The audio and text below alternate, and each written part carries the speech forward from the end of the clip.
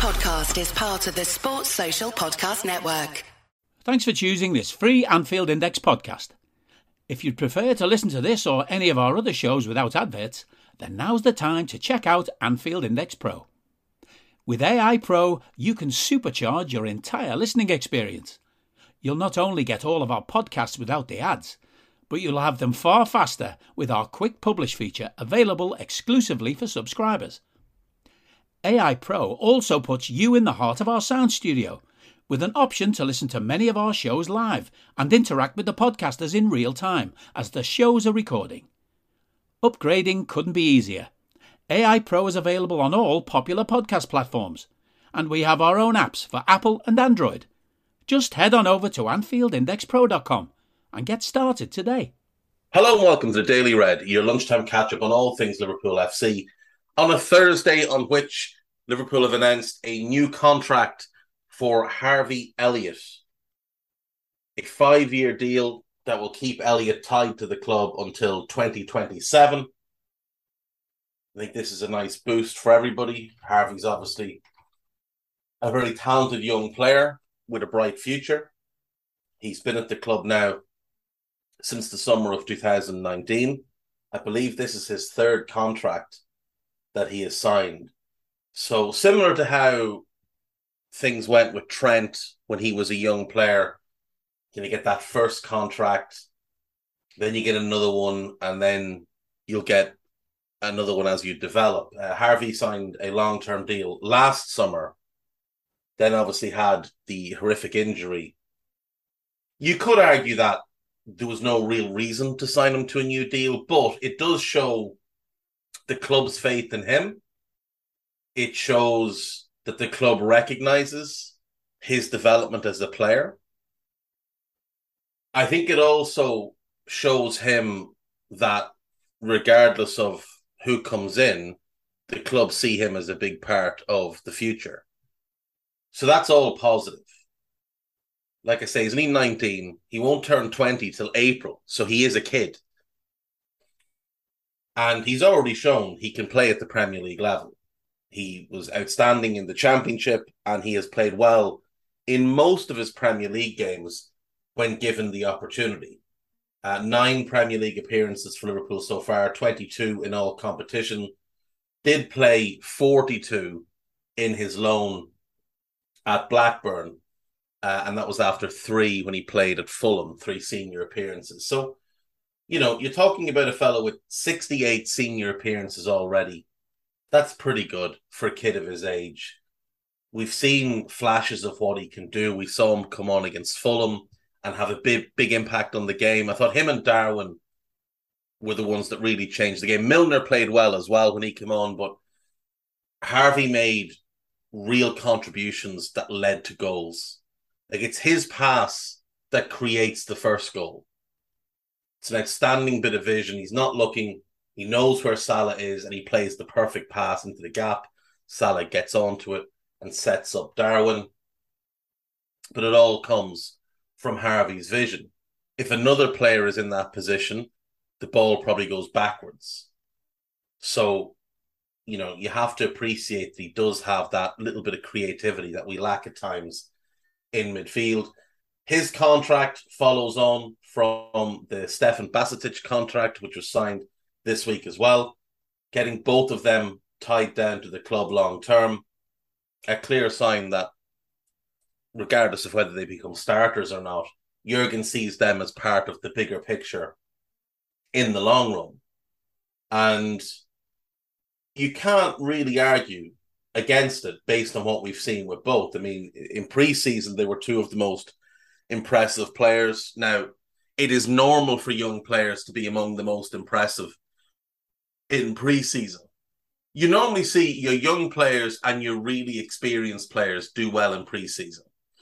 The young players, because they want to make an impact and they want to show the manager, I can be part of this first team picture for the season, not just for pre-season.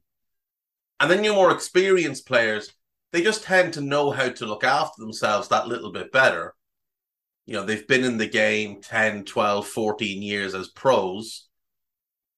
They don't really take an off season when the season ends, they might have a week or two of downtime, of holiday, and then they'll start ramping up on their own. And we see that with Milner. We saw Henderson was off at, who was he with? He was with, was it Danny Ings, Lallana, and somebody else that he was with on holiday, and they were sort of doing their own little bits and pieces. Now, it didn't help his preseason performances, but you get my point. He wasn't having any sort of downtime. He was getting himself ready for preseason. Some players might just stroll in on the first day, haven't done a whole lot. I know they'll have had certain things that they have to do contractually, but some of them take it a lot more serious because they also know that at their age, they can't afford for their body to fall out of the rhythm of being active all the time. With young players, it's important to manage expectations. It's important to keep a lid on the hype. We have, at the moment, 3 young players that are exceptionally highly rated by the fan base right at this minute. Harvey, Fabio Carvalho, and Bajcetic. So it's important for Klopp to keep the momentum of their development going, but also to just dampen down the fire a little bit. Because what we don't want is that people expect them to become great players, they become good players, and people end up being disappointed and start to underrate what they actually are.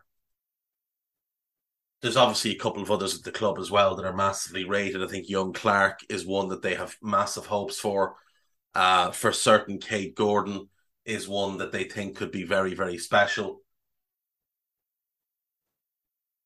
I think Musalowski's probably in that list as well, but there seems to be something a little bit weird with that kid and his relationship with the club. Whether or not he wants a bigger role, whether or not he feels he's ready for more and the club don't, I don't know. But there has been some talk about him going out on loan. Obviously, Frauendorf as well had some decent moments over pre-season, and we've seen him in the under-21s look like a very talented player. So, we do have this crop of young players. We do have to be careful with them. Not every kid is going to be Trent. Not every kid is going to be Steven Gerrard or Michael Owen or Robbie Fowler. You'll have to ignore Molly in the background. She is shouting at nothing. There's nobody outside, but she wants to make noise, and there's nothing I can do with it at this point. Not every kid is going to be one of those elite-level youngsters. Think about it for a sec. Between Steven Gerrard breaking into Liverpool's first team and Trent breaking into Liverpool's first team, the best youngster our academy produces is probably Martin Kelly.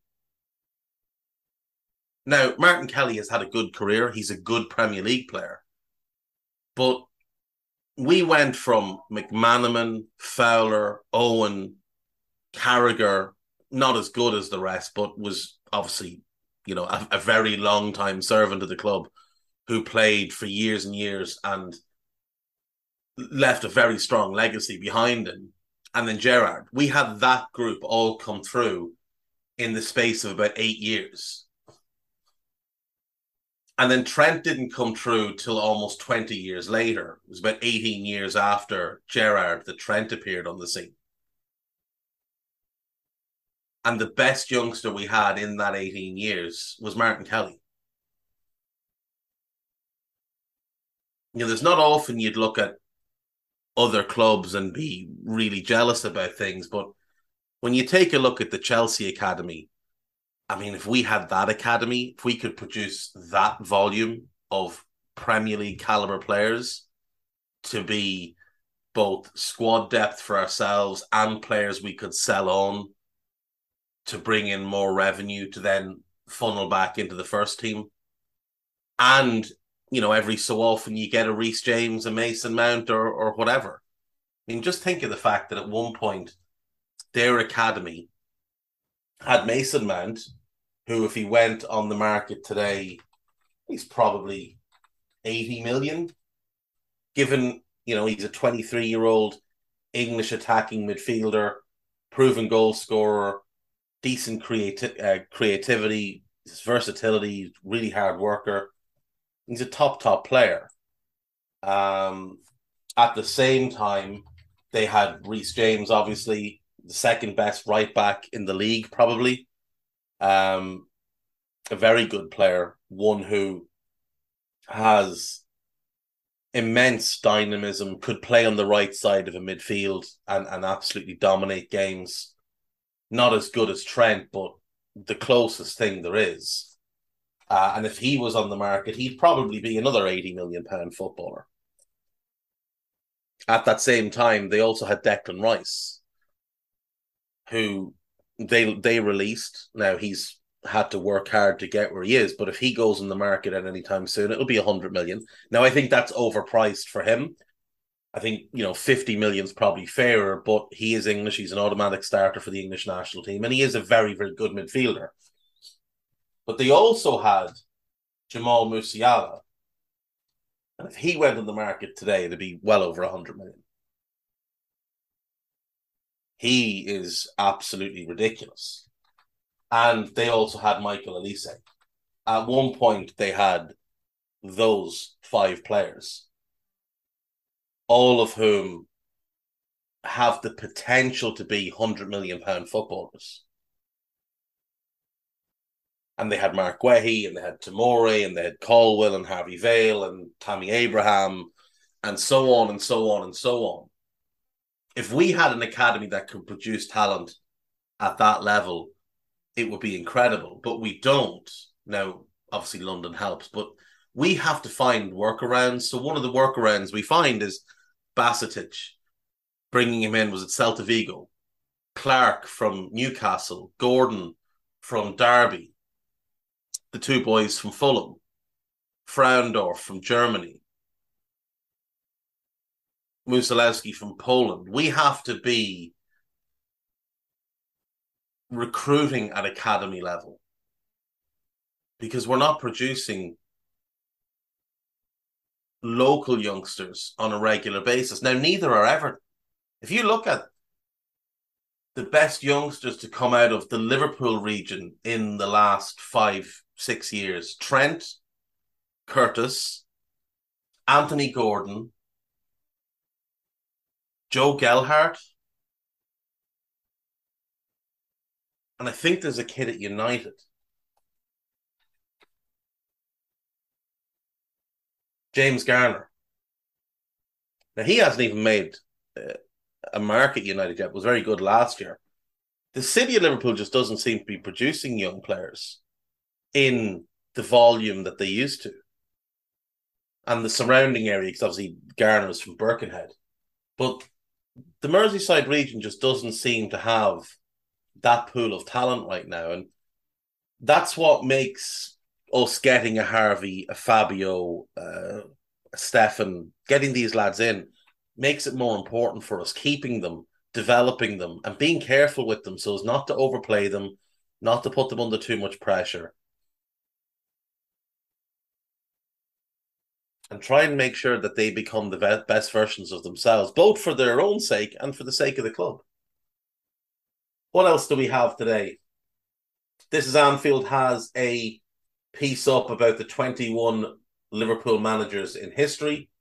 There's also a really good piece by Joanna Durkin about Riley Foster, the Liverpool women's goalkeeper who had a horrible, horrible accident and broke her neck. So do give that one a read. It is absolutely worthy of your time. Bernardo Silva is crying again. He says that City don't get the credit they deserve. Matheus Nunes to Liverpool transfer rubbished by local journalists. So let's have a quick dip into this one. Loads of smoke coming out of Portugal right now about Liverpool and Matheus Nunes. Now, Paul Joyce came out this morning in an article and said Liverpool are not pursuing a deal for Sporting's number 8. He put that in an article about Harvey Elliott's contract. He's not going to say in an article about Harvey Elliott's contract, yeah, they're trying to sign him. Let's also remember that Paul Joyce was fairly well out of the loop about Darwin Núñez until it was basically done. Knew nothing about Luis Diaz. People who were on Twitter in a Twitter space knew about the Luis Diaz deal before Paul Joyce and James Pearce and all the rest woke up frantically one morning and had to scramble to get info out. James Pearce said on Twitter last night something along the lines of he'd reported that Liverpool weren't interested, and as far as he was aware, that was still the same situation. Now, poor old Jimbo has been well out of the loop for about 6 years now, ever since his misbehaviour in America in 2016. But people started to, clap back at him a little bit and say, well, hang on a sec. Why would we believe you? Let's look at your track record. You openly said Liverpool weren't going to sign Luis Diaz. You said they wouldn't pay the money because he'd only be a squad player. Well, they paid the money and he automatically became a starter. You said Nat Phillips was leaving on the same day he signed a new contract. And more importantly, and more sort of linked to something like this, more relevant to something like this, on the 16th of September 2020, in a Q&A on The Athletic, James Pearce was, answering questions from Liverpool fans. And he said, and I quote,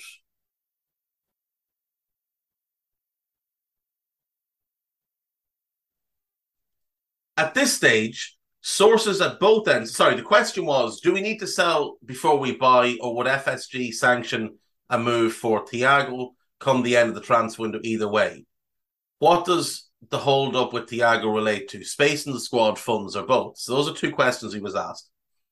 At this stage, September 16th, at this stage, sources at both ends are adamant that no negotiations between Liverpool and Bayern Munich over a fee for Thiago have taken place. The only contact has been with the Spain international's representatives. Why? Firstly, I've been told Liverpool would only make a move for Thiago if another central midfielder was to leave. Finance is also an issue. September 16th. September 17th, on the official Liverpool website, Liverpool have agreed a deal to sign midfielder Thiago Alcantara from Bayern Munich. Why would anyone take what he has to say seriously? Why? Why would you bother? I'm sure he's a very nice man. But a reliable source on transfer information? No. No. Liverpool.com. Liverpool can't deny new season boost as Pep Lijnders knows new weapon that aids Fabio Carvalho. 3 Liverpool contracts and 4 more calls gave Jurgen Klopp edge as Harvey Elliott confirmed. Barcelona could be set to do Liverpool another favour amid 46 million Man City claim. This is Bernardo Silva, I assume.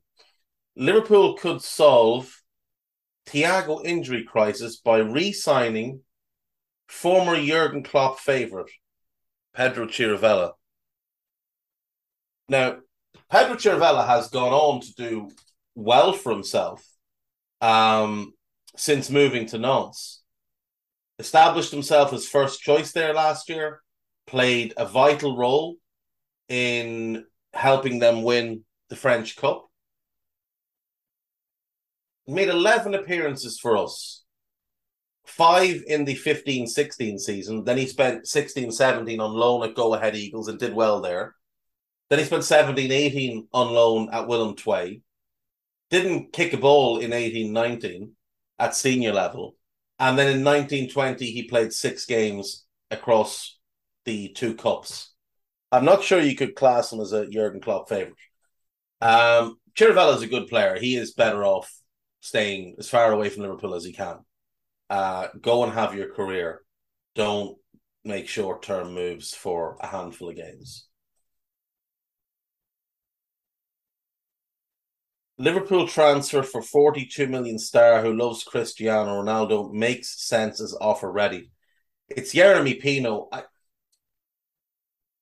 I don't know if it 100% makes sense. I feel like he needs more game time than he'd get at Anfield, but he is immensely talented.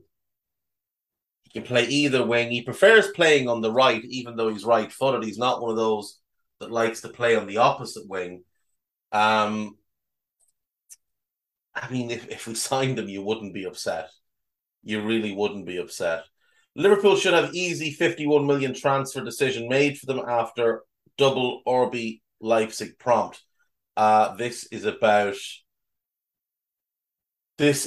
Christopher Nkunku.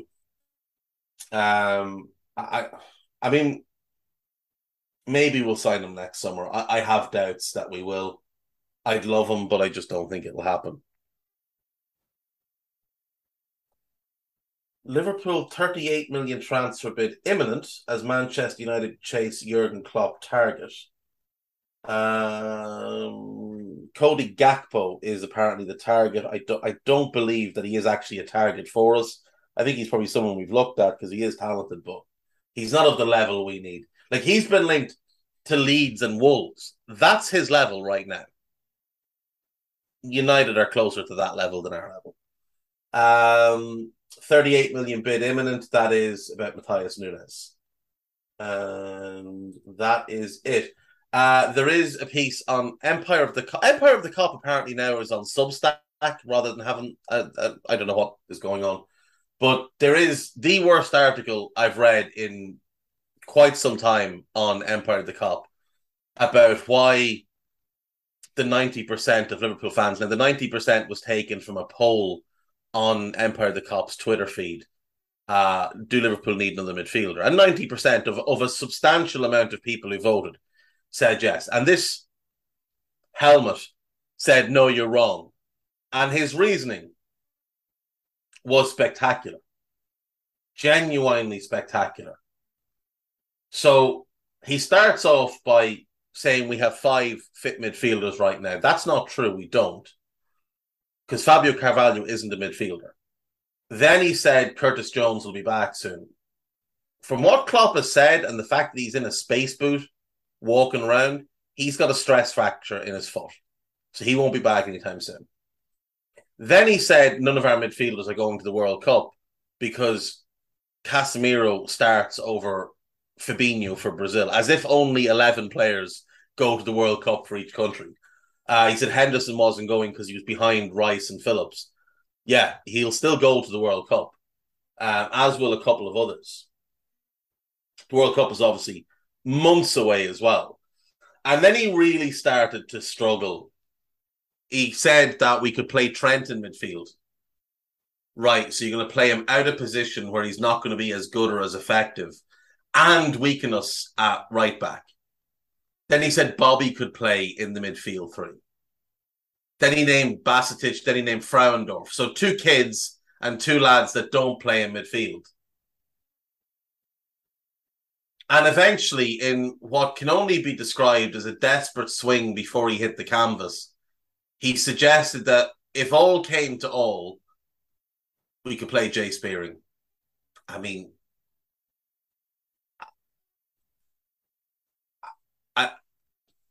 listen, you do you. On AnfieldIndex.com, we have 2 new podcasts. They are both outstanding because I'm on both. There's a new old school entitled The Hunt for a Midfielder, myself and young Tandon. Tandon's been busy this week, podcast. That's 2 in a week. He's finally stopped pretending he's busy at work and he's actually going to spend some time with us, folks. And then myself and Carl were joined by Guy And making his podcast debut, Mac Lundberg. You'll know him as WGM Lund from social media and our Discord. And we did a FPL draft. So snake draft style, picking squads of 15, no budget, none of that nonsense, just picking squads of 15 as a snake draft. And I got the best team. That's just how it is. And I'll see you tomorrow. Bye-bye. We hope you enjoyed listening to this Anfield Index show. Please be sure to subscribe to our channel so future podcasts find their way to your device automatically. There's nothing quite like fan engagement, and we'd love to know what you think of anything discussed on this show.